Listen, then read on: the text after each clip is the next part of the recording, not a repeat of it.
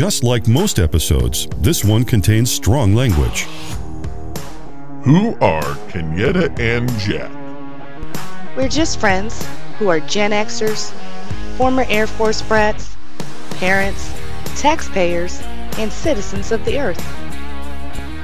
And we're here to save it, one podcast at a time.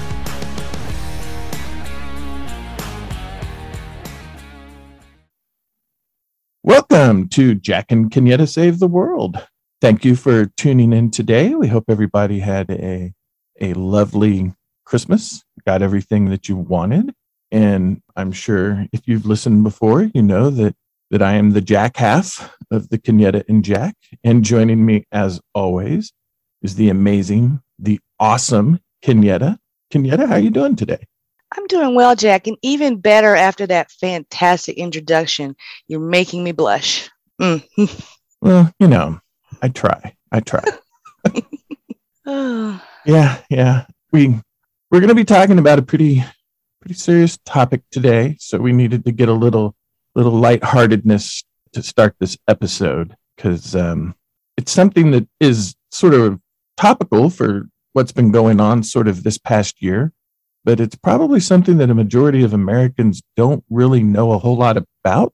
And if you do know about it, you may not actually know what you think you know about it because there's been a lot of sort of untruths told about this particular subject. And I'm really looking forward to what's going to be told to us today. Kenyatta did a ton of research on this.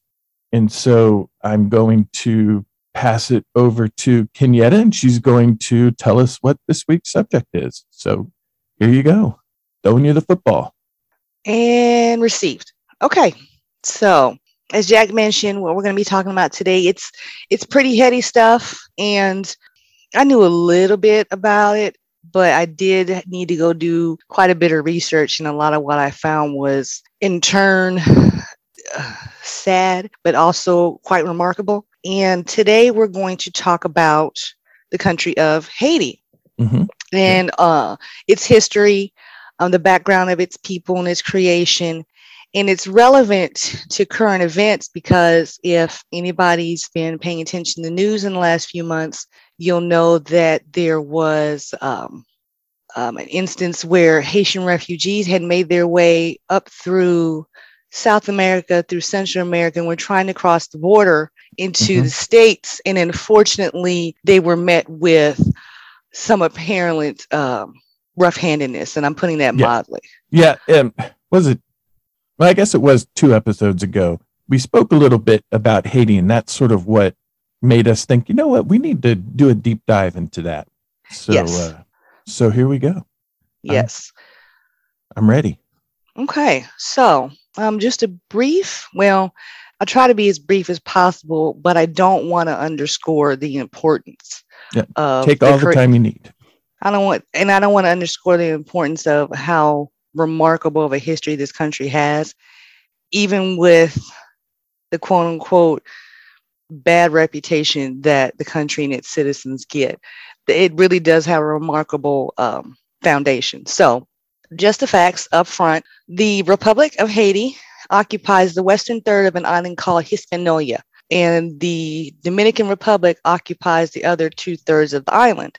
Haiti is actually not that big. It's approximately 10,000 square miles, roughly the size of the state of Maryland. And current population, and this was I think as current as last year or maybe early this year, 1.6 million. That is not a lot of people. It's not. There's no official religion. And interestingly enough, the country's constitution has no religious restrictions. But about 50% of the population consider themselves Roman Catholic. The other half of the population practices, the Baptist religion, Pentecostal, what's known as voodoo. And yes, there is some relation to the voodoo that we hear about, some relation to the voodoo that we hear about here in the States. And then among those people, there are people that don't necessarily practice any religion at all. Unfortunately, though, Haiti happens to be the poorest country in the Western Hemisphere, with approximately 3/5 of the population at or below the poverty level, and about 3/5 that are under or unemployed. Now, I learned something interesting, that there's a thing called the United Nations Human Development Index, or the HDI. Okay. And it ranks countries based on life expectancy, educations of its citizens, standard of living, gross national income, things of that nature. As of the 2020 HDI, Haiti ranks 170 out of 189 countries. Wow. Wow. And just to give you an idea of why that is, 50% of school-age children are not enrolled. 40% of its citizens do not have access to clean water. 20% do not have access to a sanitary toilet. Oh, man. And those are just a few of the stats I found as far as the state of the standard of living in that country. That's pretty disheartening. It is. It is. And it's to me, it struck me as much more than that, considering the creation of this country. So give you a little background on that. Columbus, everybody knows that guy, representing the Spanish, landed in the island of Hispaniola in December of 1492. And when him and his folks got there, they found the indigenous people, the Taino or the Arawak, and they populated the area there. And the Spanish, of course, rolled in, set up colonies, decided, hey, there's stuff here we want. So they pretty much enslaved the indigenous, forced them to mine the mountains, because it is a mountainous country, forced them to mine the mountains for gold, and pretty much exhausted that resource. And this took place over a couple of centuries. So eventually the Spanish gave up their claim to that part of the island, and France came about 200 years later in the 1600s, took that part of the island, and they called it Saint Domingue. And I apologize if I'm not pronouncing that right. Apologies. But as I mentioned, during the time that the Spanish and then the French were there, unfortunately, all the indigenous people had been pretty much annihilated. So to, I guess, alleviate that issue, the French began, quote unquote, importing slaves. Usually they were out of West Africa. And the rate that they brought slaves over was mind-blowing, up to 40,000 a year. Wow. During the time span of the Atlantic slave trade era. My God. In total, nearly 800,000 slaves were brought to Haiti, which is almost double the number that were brought to America. And in the end, by the end the slave trade ended, Haiti accounted for roughly 1/3 of the entire slave trade. My gosh, that is just a staggering number. Yeah, 40,000 a year. 40,000 a year. I mean, that's larger than, I don't know, what, half of the average city in the U.S. Like I said, a lot of this stuff was just like, I had to pause and like, whoa, and of course the French, what they found there, or what they managed to establish there, was incredibly lucrative, because the industry that they had going there, for the most part, produced coffee, rum, and sugar, and was providing France and the better part of Europe about 1/2 of those commodities for many years. But as one might expect, but I bet we can't ever imagine, the conditions were absolutely atrocious for the slaves. So much so that apparently the average lifespan for a slave there was 21 years old. Oh my gosh. So this went on for some time, unfortunately, obviously, but in, I believe it was August, somewhere in the summer of 1791, a group of slaves began protesting loudly conditions on the plantations where they were forced to work. And at first it amounted to better working conditions, things of that nature. And of course, the plantation owners were having none of it. So as time went on, as weeks went on, more and more slaves started to revolt. And in the course of a matter of weeks over the summer during August of that year, more than 100,000 slaves gathered in different parts of the country and burned to the ground thousands of plantations. Oh, And wow. this began what was known as the Haitian Revolution.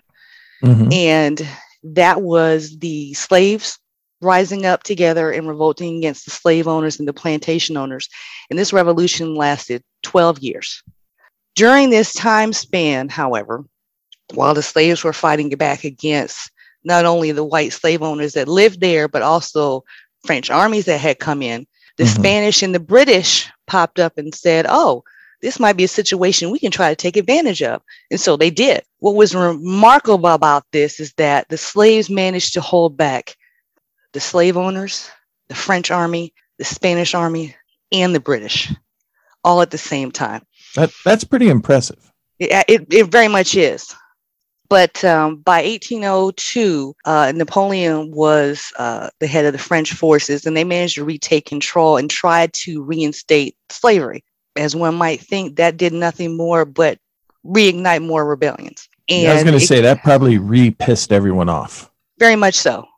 So by the end of 1803, the French army was defeated, and the country was declared a free independent nation on January 1st, 1804, and was renamed to what we know it as now, the Republic of Haiti. Interestingly enough, France's defeat in the Haitian Revolution caused Napoleon to sell some land to then President Thomas Jefferson in what was known as the Louisiana Purchase.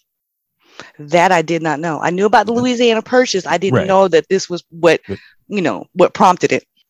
Haiti led to that. Absolutely. Interesting. So when you think about that kind of beginning for a country, one where slaves rose up, overtook their slave masters, and managed to beat back 3 countries worth of armies and establish themselves as a Black-run country, it's remarkable. And Haiti happens to be the only nation to have been established as a result of the only successful slave revolt. It happens to be the world's oldest Black republic and the second oldest in the Western Hemisphere, just behind the United States. Yeah, both of those are fascinating facts. They are, and it was remarkable to me. When I got to that part and I read through it, I just had to pause. I'm like, that's an illustrious beginning to me. Yeah, and see, this is where a lot of misinformation starts. To the evangelical church movement, trying to figure out how to say it without ticking everybody in the world off that might be listening. But there are a lot of preachers in the evangelical movement that claim that in order to beat France for independence, that the leaders of the rebellion sold their soul to the devil, and that is why they have all the economic issues that they have now, is because they made that deal with the devil. I, of course, do not believe any of that and think that it's BS. But when that is spread through, a large religious movement, not movement, but you know what I mean, that affects the way people are going to view the country of Haiti and their desire to want to help the Haitian people. Which, of course, even if that were the case, none of the people alive in Haiti now struck that deal. Not a one. Not a one. So anyway, I didn't mean to go on that aside, but because I mentioned earlier some of the misinformation, and so I thought, hey, that's a good opening to throw that in there. Absolutely, and you're right. There's been quite a bit of that put out. I don't know how you want to say it in the atmosphere about the country, getting what it deserves, so to speak. It's nonsense. It's utter nonsense. And as I go on, I'll go into some of the actual real reasons why they're in the shape that they're in now. So, and Satan's not part of that. Not one bit. Not even an iota. But, I'll get to it later. Okay. Anyway, so while the revolution was successful, The battles did unfortunately destroy most of the country's infrastructure and economy, namely the crops that that were on the plantations. But France was so cheesed at having lost, they wouldn't recognize Haiti as an independent country for a very long time. So eventually they came up with the bright idea that, hey, we'll recognize you as long as you pay us reparations for everything that we lost. And that includes our plantations, the money we would have made on the crops, the slaves that we lost. And by slaves that they lost, they were actually also not just to those that may have been killed during the revolution, but those Haitians that were now free people that were actually serving in the government. France was trying to claim these people as a loss. Right. And they delivered this message by way of an ambassador from France. Hey, pay us some money, we'll recognize you, we'll leave you alone. And that messenger was accompanied by about 14 warships that sat right on the coast. Right. So Haiti felt like they didn't have much of a choice. They agreed to pay reparations to France. And at that time, the amount was roughly, in those money terms, $20 billion.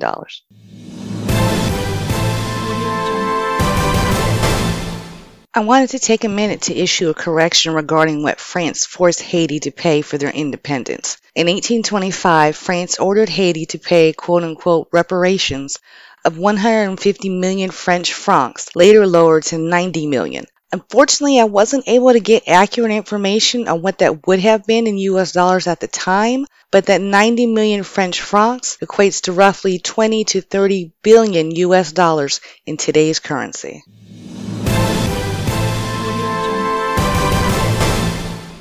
Which the country clearly did not have. They're just coming off the heels of a revolution, and they have very little economy with which to fund their federal budget, which was roughly 10 times what Haiti had available, roughly twice as much as France's federal budget at the time.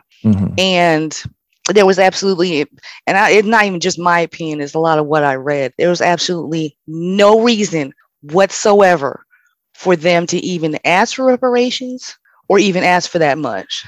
But that's what happened. And interestingly enough, I found a quote by a University of Virginia scholar who says the reparations paid to France was the quote greatest heist in history. And I agree with her 100%. That whole calling it bananas is an understatement. It was a literal slap in the face to that country. Like, how dare you take this money from us? How dare you take these lucrative crops that we've been doing all these years? How dare you kill our people? How dare you make it inconvenient for us? We'll let you go. We'll give you your claim of legitimacy, but you're going to pay us more money than you have, more money than we need, and that's it. Yeah, I don't even think slap in the face is really it's an understatement, an appropriate term. It's I want to try to make it as palatable as I can for the audience. When I was reading it, I had much more to say than that. And that was something I had known about already, that Haiti had to pay France. But the dollar amount, that's a crazy ass amount.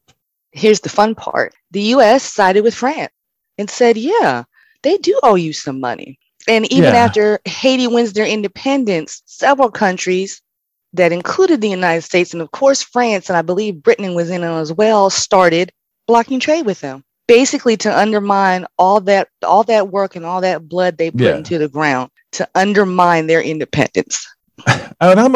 I'm not making a pro or a con argument. At that time, though, the U.S. wasn't really a power, and we kind of owed France from our war for independence, and it might have been a situation where France kind of twisted our arm a bit. But also at the same time, the southern states probably didn't want their particular slaves knowing about this thing that happened down there. So that, the other side of that coin as well. You're absolutely right. Yeah. Yep. And that was part of the worry that, like you said, the southern states and the plantation owners down there were concerned, like, oh, these Haitians are going to start giving our slaves these bright ideas about revolting, and it might work. And of course, they were scared out of their knickers that they were going to lose all their money. But as it were, most of the bigger, more powerful countries at the time did unfortunately turn their backs on Haiti. Mhm. And it took the country more than 100 years, 122 to be exact, to pay off those reparations because they were Wow. forced to borrow money from France and several other countries, very high interest loans to pay back this loan. And they Yeah. finished paying back in 1947.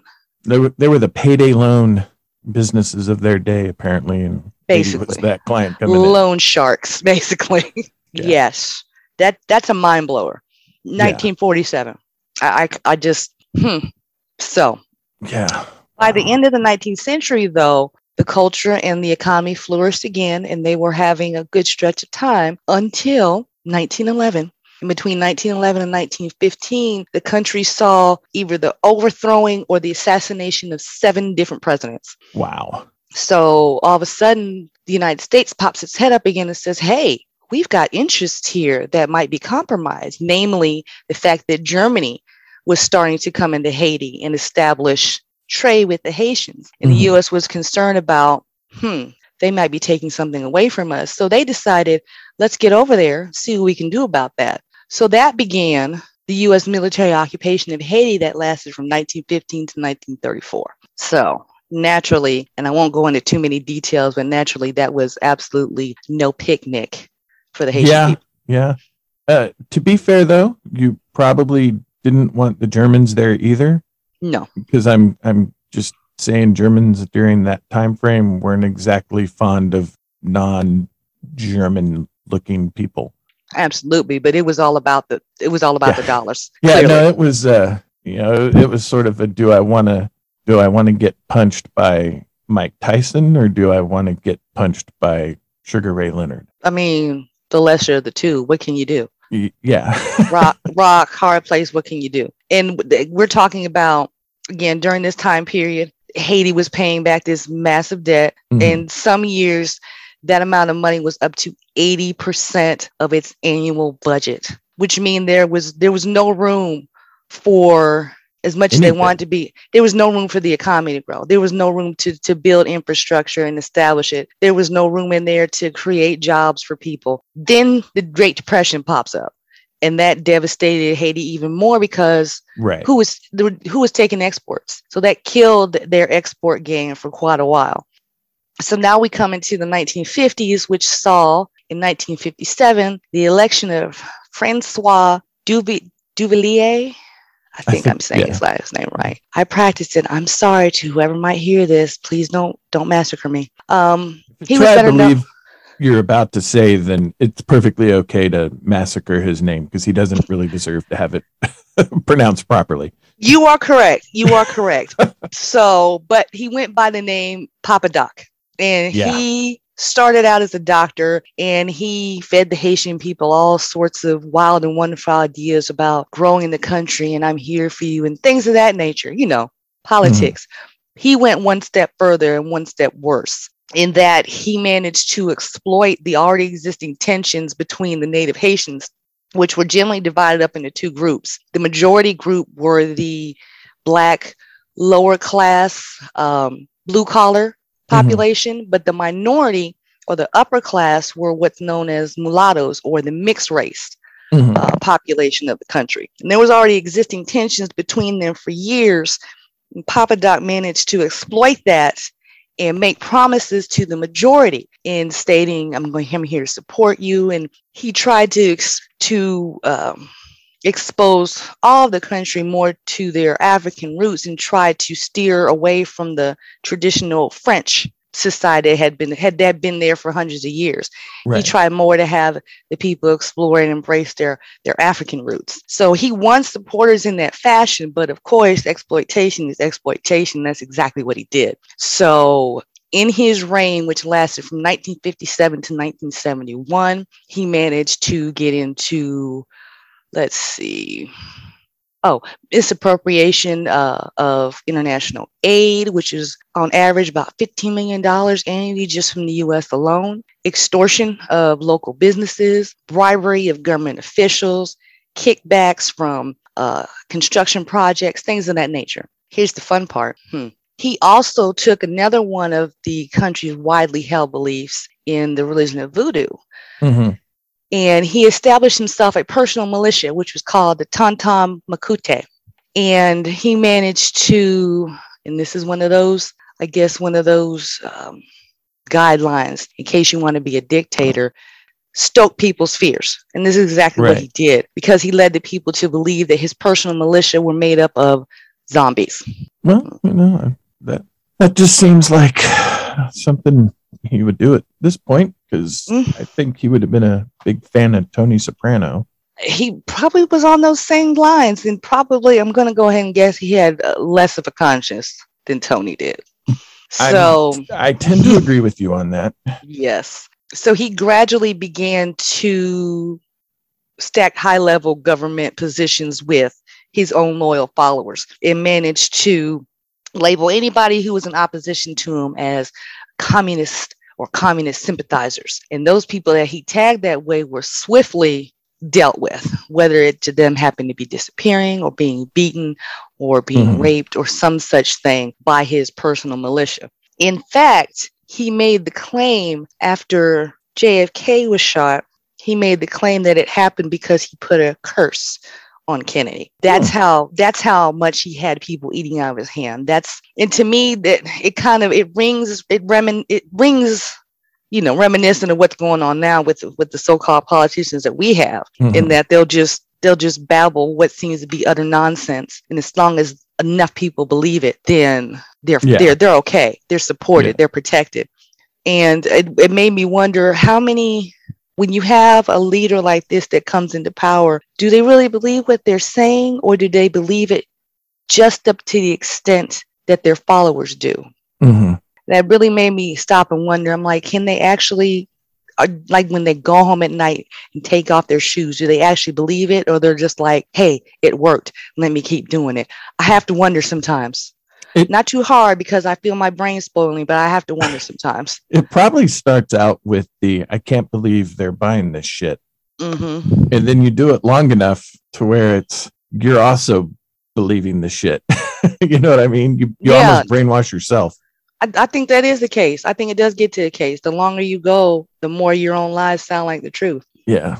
So Papa Doc's reign lasted until his death in 1971, at which time his son, Jean-Claude Baby Doc, took over at the ripe age of 19. Oh, that's who you want running shit when you were raised by a brutal dictator. And Baby Doc pretty much continued the tradition up until he was overthrown and tossed out of office in 1986. I had a feeling you were going to say something along those lines. I didn't think that he was going to start the Great Society. Oh no, far from it. And if his father, from what I understood, his father has a direct hand in all of the, how should I put it, mismanagement. That's a kind way to put it, I guess. If his father had a more direct hand in how the government was run and how he wanted things done, his son didn't even go that far. He left most of the business to advisors, and up to a certain extent, his wife. Once he got married, apparently there were instances where there would be official government meetings that him and his wife would attend, and he would fall asleep in them, and his wife would speak up for him. That's how little he cared about these things. But it was no different with him than it wasn't with his father. He took kickbacks. There was extortion. There was murder. There was disappearances. There was intimidation, so on and so forth. And like I said, overthrown by an uprising in 1986, and he went into exile in France. So, of course, and I think France. In France, yes. So I wanted to kind of specifically talk about them because I knew about them too. I didn't know the extent of their ruthlessness. Again, I'm putting it mildly. I want to say more, but I'm trying to be family friendly. But yeah, that's I did just drop enough on it. Yeah, no, when you're talking about sort of torture, yes, that type of stuff, their brutality, I'll put it that way. And it gives you an idea, even right here, of another part of the problem that Haiti has had as far as leadership, which basically There was next to none. And I'll go in a little more detail of what happened since then with them. After that point, after the late 80s, there was, let's see, roughly, there was a series of elections, resignations, military coups, re-elections, more elections, More coups. et cetera, et cetera. And this was a series of different presidents in the course of roughly, let's see, about 30, 35 years, 40 years. It was the same pattern over and over again. Elections, and almost all the elections were tainted with allegations of tampering and fraud and things of that nature. So I don't think there's ever been an election that they've had that was completely clean, so to speak. But in addition to having such awesome leadership, the geography of Haiti unfortunately lends itself to be right in the path of quite a few natural disasters. So while these things are happening during this period of time, Haiti unfortunately gets hit repeatedly with natural disasters. Let's see. And from what I found, and mind you, I may be missing something a little earlier, but I started with 2004, where there were several destructive floods, 2 hurricanes. A year after that, another hurricane. 2008 saw 2 tropical storms, 2 hurricanes, and those 2 disasters combined helped to destroy a quarter of the country's economy. And then we get to January of 2010, where the 7.0 earthquake hits Port-au-Prince. Now, and I think this is touching back on what we were talking about a couple of episodes ago when you had a question about, with all of the fundraising that was done, what happened? In other words, why was Haiti still in the same position that they appeared to be then? Apparently, part of the reason was that while many international donors pledged what was apparently a total of about $5 billion to help them rebuild, many of those donors fell through on their commitments. Not to mention what monies that were paid didn't make it to their intended uses, or didn't make it to the hands that actually needed that. Which is what we pretty much had suspected was probably the case. The second part of that. Yep. And unfortunately, in some months after the earthquake hit, the country was then hit by a huge cholera outbreak. And it was the first that Haiti had ever seen. And apparently it's been regarded to be one of the worst outbreaks in history. Oh my gosh. And for the course of years that it lasted, approximately 10,000 people were lost. And when I say years, the outbreak was still existed, was still going on in 2016 when yet another hurricane hit the country. Yeah, that's the same one that hit. Is that the one that got Puerto Rico? Or was Puerto Rico in 17? I think it was 17. But, I believe it was 17. Yeah. I vividly remember 45 in the paper towels. I try not to, but... Right. So anyway, so apparently by 2019, the United Nations reports that they were only meeting 30% of its funding goals for assistance for Haiti, as many donor countries had fallen behind on money they had already committed. So now this kind of is, and like I said, I try to make it as brief as possible, so I know there's some things I'm skipping past. But more recently, earlier this year, the next to last recent president was assassinated this past July. Yep. And mere 5 weeks after that, yet another earthquake, a 7.2, hits the western part of Haiti. And this would happen to be the largest natural disaster since the 2010 earthquake. Yeah. So that pretty much brings us, I suppose, up to current. And there is another president installed as we speak. From what I'm understanding, it's not too much better than anything that it was. But that is an oversight, an overview of Haiti's history in a way up until the current time. And from my research, I came to several opinions that the problems that they had started pretty much at the beginning. So when you talk about when the French came in and took over and brought in the slaves, what they started doing, even at that time, they started deforestation of the area. Mm-hmm. And as of, I believe, last year, Haiti is roughly 98% deforested. And deforestation is dangerous for several reasons, namely because when you do that, you pull up the topsoil of the ground and you make the ground unworkable. You can't plant anything, you can't grow anything. And so what's been happening is that all these centuries that the forests and the trees have been coming down and loosening that topsoil, every natural disaster that hits the island washes away what usable soil there is. So year after year, disaster after disaster, it makes it that much harder for people to be able to grow and sustain crops year after year. And what crops they do have are small. And unfortunately, they've just been, everyone they've dealt with country-wise has treated them like shit. Then the people that get in power treat the country like shit. Yes. And natural disasters, obviously, you can't control that. But it's just like, man, it's hard to not feel just disheartened and sad for, the common Haitian has nothing to do with any of this other than trying to survive. Absolutely. And interestingly enough, the Dominican Republic, which is the country right next door, has a better time of it because they're a more prosperous country and their citizens can afford to build homes, reinforced homes that can withstand high winds and flooding. The average Haitian citizen cannot. The average Haitian citizen gets by on roughly, $2 a week or something like that.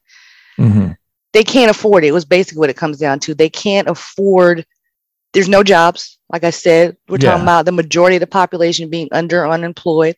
So there's no jobs. A lot of adult citizens turn to illegal ways to make money, drugs, weapons, gangs, kidnapping, and even extortion.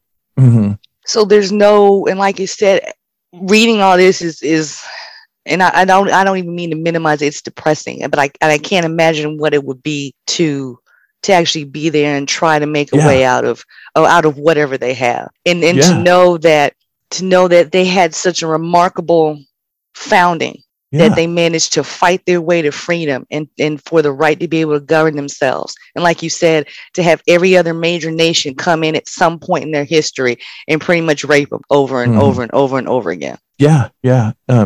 When you were talking about deforestation, if I remember correctly, if you Google Earth, that island, you can see where the border between the Dominican Republic and Haiti is. Because there's the Dominican side, all the trees are still there. Yep. And then the other side, it's just like gone. It's what, if I remember correctly, it's like one of the most visible from space sort of borders that you can see because of that difference in the trees. And man. Yep. And like I said, when you put all those things together, just from its, well, not necessarily from its start, but what happened immediately after its start, major nations turning their backs on the country, not even offering assistance to this fledgling republic, and then them having to pretty much spend their entire federal budget on paying back a country who had enslaved, their citizens. Like I said, that will never not blow my mind. Yeah. It wouldn't. That is absolutely the audacity. It's incredible. And as a matter of fact, there have been several instances in recent years that people have tried to lobby the French government and the French president to pay Haiti back because Haiti actually overpaid because the interest was so outrageous. They actually paid almost double. Yeah. France should do that. Spain should, maybe throw a couple billion their way for stealing all their gold. And there's probably no easy solution either. I mean, throwing money, that helps, but if the right people aren't there, does it help everybody? And that's the thing.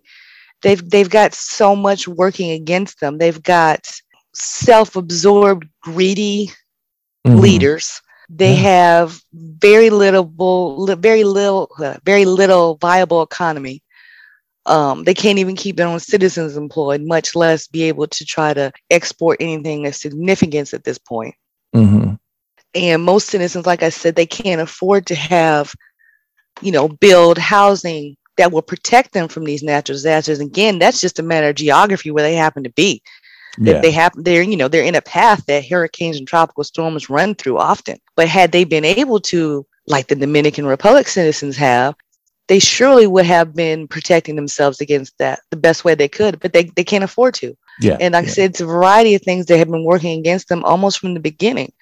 So when you get to, the earthquake in 2010 and all the so-called assistance they were supposed to get, even if they had seen all that money directly from donors straight to their hands, bypass the government, let it be some NGO or some outside assistance group helping them, that still almost would have been a mere drop in the bucket.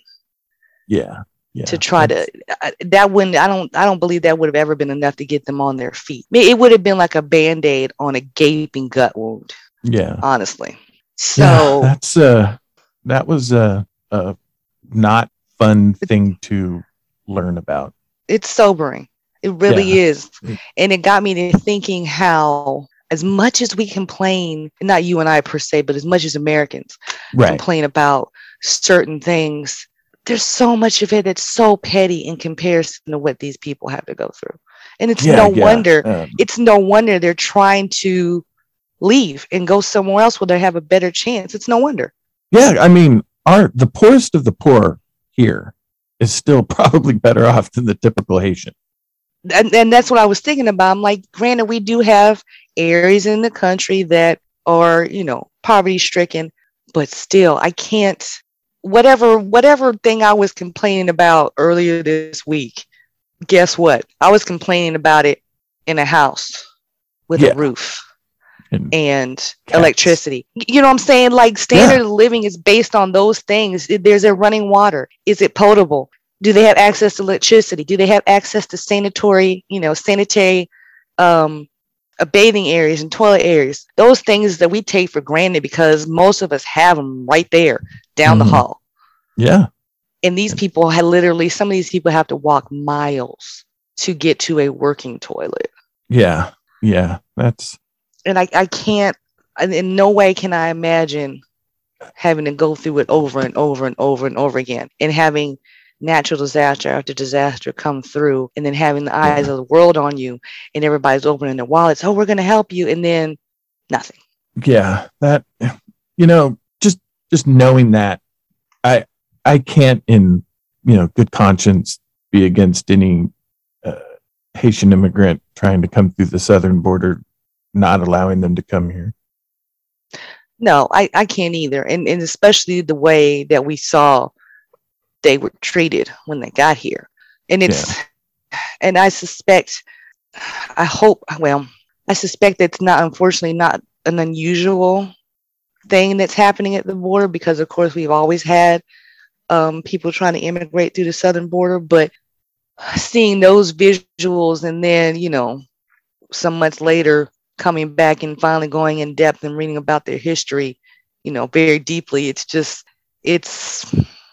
sobering. It really is. I can't put any better than that. It's sobering, and it puts a lot of things in perspective, honestly. Yeah, it really does. For one, it does make me glad that I, have what I have, was born here in America. Is it perfect? No. But I am still, I am still better off than most of the world, to be honest. Even on my worst days, I'm still better off than the majority of the world. Yeah, when you put it like that, we can have bad days, which, because we're here talking, we've made it through 100% of them. But we've had the added advantage of, for all of our lives, being fed and housed and educated and things of that nature. Mm-hmm. And like I said, just putting that in perspective and realizing that those basic things that, they're supposed to be basic rights of human beings, period. Mm-hmm. They're not basic for a lot of people. They're not. And then they consider those kinds of things as luxuries. We're over here complaining because we had to stay in the line for the new Jordans or some nonsense like that. we're here bitching because we have to wear a freaking mask in a store to stop the people from getting sick from something. Mm-hmm. And people in Haiti can't afford the damn mask. Thank you. They have to go miles to be able to get any kind of sanitary conditions to be able to stay clean and keep themselves from catching anything. It's just, like I said, petty. It's just Oh boy. I'm like you. I'm glad I was born here. Obviously I can't imagine having come from anywhere else, and I'm not here to by any means say one country or any place is better than another. But when you consider, when you go into certain countries' histories, like Haiti's, for instance, you see where their breakdown was, and you see it came almost at the beginning, and it almost seems like they never had a chance to be able to grow successfully. And despite all of this, they do have a very rich culture in that country, because just like in this country with the descendant of slaves, a lot of those slaves, once they were brought from different countries in Africa, were cut off from their culture and their religions. And so they had to build a culture all over again using what they had or what they remember from their home countries. They built a new culture, which is exactly what the Haitians did. So they have a very rich traditional culture, with French influences still, of course. But at the same time, they have African influences in there. And then from there, with those things combined, they managed to build a very individual, very specific culture. And like I said, reading through this, I try not to forget that there has to be some measure of spirit and will. For them to be able to continue on. It has to be. And I envy that. I envy having that kind of will, but I don't envy having to have it, because I have to live in a place like that. You know what I mean? No, I know exactly what you mean. You're impressed by like the testicular fortitude of the people that are there. Yes. To survive that. Yes. But at the same time, and you wish, man, I wish I had that kind of fortitude. But you don't want to have to go through what they went through to have that fortitude. No, I don't wish that on anybody. At all. And for, I'm sure there's, histories of other countries, especially countries that are majority people of color. I'm sure there are histories that are similar to this, because the French still own colonies in Africa as we speak. Yeah. So, and they're not letting that go. So it's just like, yeah. Just while we're talking about France, you are aware that they actually used the last time they used a guillotine was in 1977, like 3 days after the release of Star Wars: A New Hope. That is an interesting fact that I did not know. Yeah. 77, huh? I just figured since we're talking about how shitty the French are, I'd throw that out there. Jerry Lewis, what else do you need? Wow, that messed with you, didn't it? While depressing to hear all of that, it's something that we need to hear. And it's definitely, it wasn't because they sold their soul to Satan or anything like that. It's just been external forces, internal forces, natural disasters, and they just can't get, it's not even with them 1 step forward and 2 steps back. It's half a step forward and 14 steps back. It just seems like, and only thing maybe I can think of is we need to, as a people, do a better job of communicating to our federal legislatures that we do think that Haiti, tying into what we talked about 2 episodes ago with foreign aid, that Haiti does need foreign aid. And desperately. And that's something that not only do we need to give them, it needs to be like a priority. And if there are any loans that Haiti has like outstanding to the United States from who God knows who went, when, where, whatever, that needs to be forgiven. If they have any, I don't know if, there's any debt owed to the U.S., but if there is, it needs to be forgiven. From what I read, no, but there was an attempt, and I think it was Woodrow Wilson, that tried to offer them a loan, but it kind of fell through because their debt was so huge. Yeah. And of course, the offering and the loan was pretty much, in the interest of the United States. Yeah. But there was an attempt. So from what I've read, no, there is no debt to the United States that the Haitians own. But what my opinion is, and I agree with what you were saying, but in addition, I think they need to be left alone, especially when it comes to their government, because too many instances in their history, other countries, including the United States, have meddled in establishing and electing presidents and establishing a governing body. Too many countries have interfered with that, and oftentimes the government has not represented the will of the people. Right. Yeah, I agree with that wholeheartedly. It needs to be sort of a two-pronged thing of, here's the money, but we're going to let you guys, we're not going to interfere with your government. Mm-hmm. But, if we can help you come in and, put down new sewage systems or whatever, mm-hmm. we're here for you. Mm-hmm. It really is something that has to literally start from the ground up, like like you said, infrastructure. We're talking about sanitation systems. We're talking about electrical grids, all of those things, literally starting from the bottom and working their way back up to something sustainable. But like I said, it can't happen, like you said, without a large influx of financial assistance and probably labor. Like they need hands. They need people to go over there and direct these things and build and train the citizens and employ the citizens to do this stuff and give them some kind of sense of purpose in building their own country up. That needs to happen. And like I said, in addition, they need to have a government that's not greedy and self-serving, that actually wants to serve the people. We need to have like Jobs Corps Haiti edition, Jobs like Corps that. 2, the Haitian edition. Something like that, yes. Is if that aid could be, as shitty as it sounds, we could almost build a tent city outside Port-au-Prince, have everyone in there. The tent city is probably no worse than the conditions they're in now.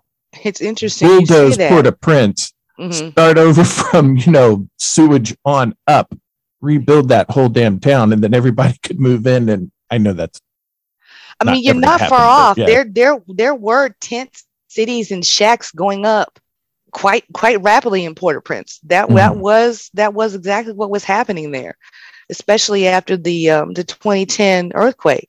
A lot of people escaped to Port-au-Prince, and the city started getting overcrowded. There's no real good estimate on the population in that city because so many people come and go so often. But I see what you're saying. They start in one spot, raise it down to the ground, start digging, go from underground up, and then move people back and go one part at a time.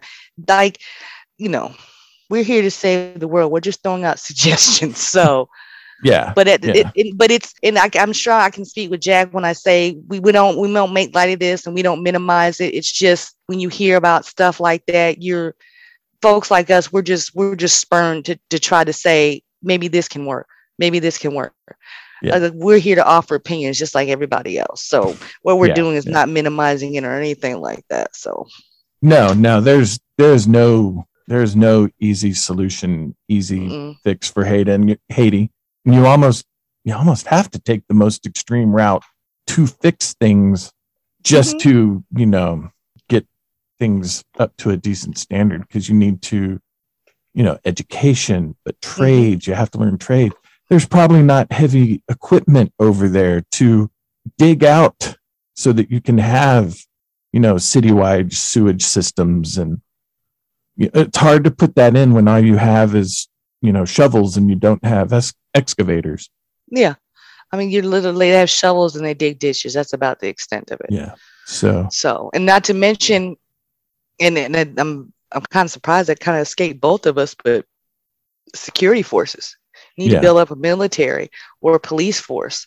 With so many people engaging in illegal activity, you have to rein that in, because what's the point of doing all that work if someone's going to come in there and either steal the raw materials or sabotage it or look for kickbacks or something of that nature?